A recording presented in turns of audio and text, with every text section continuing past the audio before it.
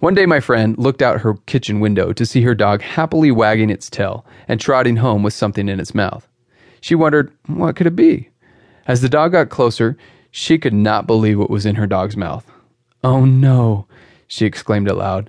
To her utter shock and dismay, her dog was happily trotting home with their neighbor's pet bunny rabbit in its mouth. My friend was horrified. She ran out to her dog and pulled the small bunny rabbit out of her dog's jaws. It was too late. The poor bunny rabbit was dead. Its white fur was covered in dirt, mud, and dog slobber. This was the neighbor's pet bunny rabbit. She felt terrible. How sad and awful. What could she do? My friend tenderly brought the bunny rabbit inside. It was dead. She turned the warm water on the kitchen sink and began gently washing the dirt, mud, and dog slobber off the white bunny rabbit's fur. She respectfully dried the bunny rabbit with the towel and got out the blow dryer to finish the job. Then she slowly walked towards the neighbor's house. No lights were on, so she quietly placed the bunny rabbit back in its cage and walked back home. The next day she received a call from the neighbor. "Hi, you're not going to believe what happened to our rabbit," said the neighbor. "Oh, I am so sorry," my friend began to say.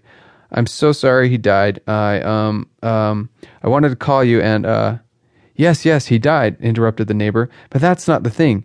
You see, our bunny rabbit died 3 days ago, and we buried him in the backyard. I went by his cage this morning, and there he was again, back in his cage, all white and fluffy." Low energy template.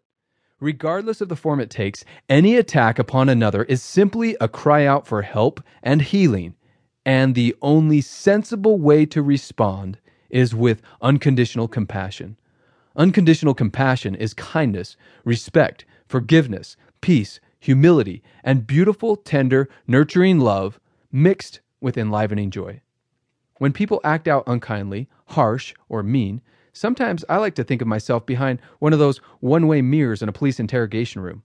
I feel the hurtful words, anger, and seeming hostility from these people. It might look like they are looking directly at me, but the reality is they don't even see me. I'm standing behind the mirror. They are looking at their own reflection and shouting volatile words and emotions to themselves. In sincere empathy, I feel what they are feeling and experiencing. How hurt they must feel right now. How broken and angry. How torn up and frustrated they must be feeling. How sad to receive such toxic and poisonous words. Their heart is not at peace. In their anger, in their rage, they are simply screaming and crying out for help and healing. They are looking for a miracle and putting on a strange disguise of toughness to mask the hurt and pain they feel.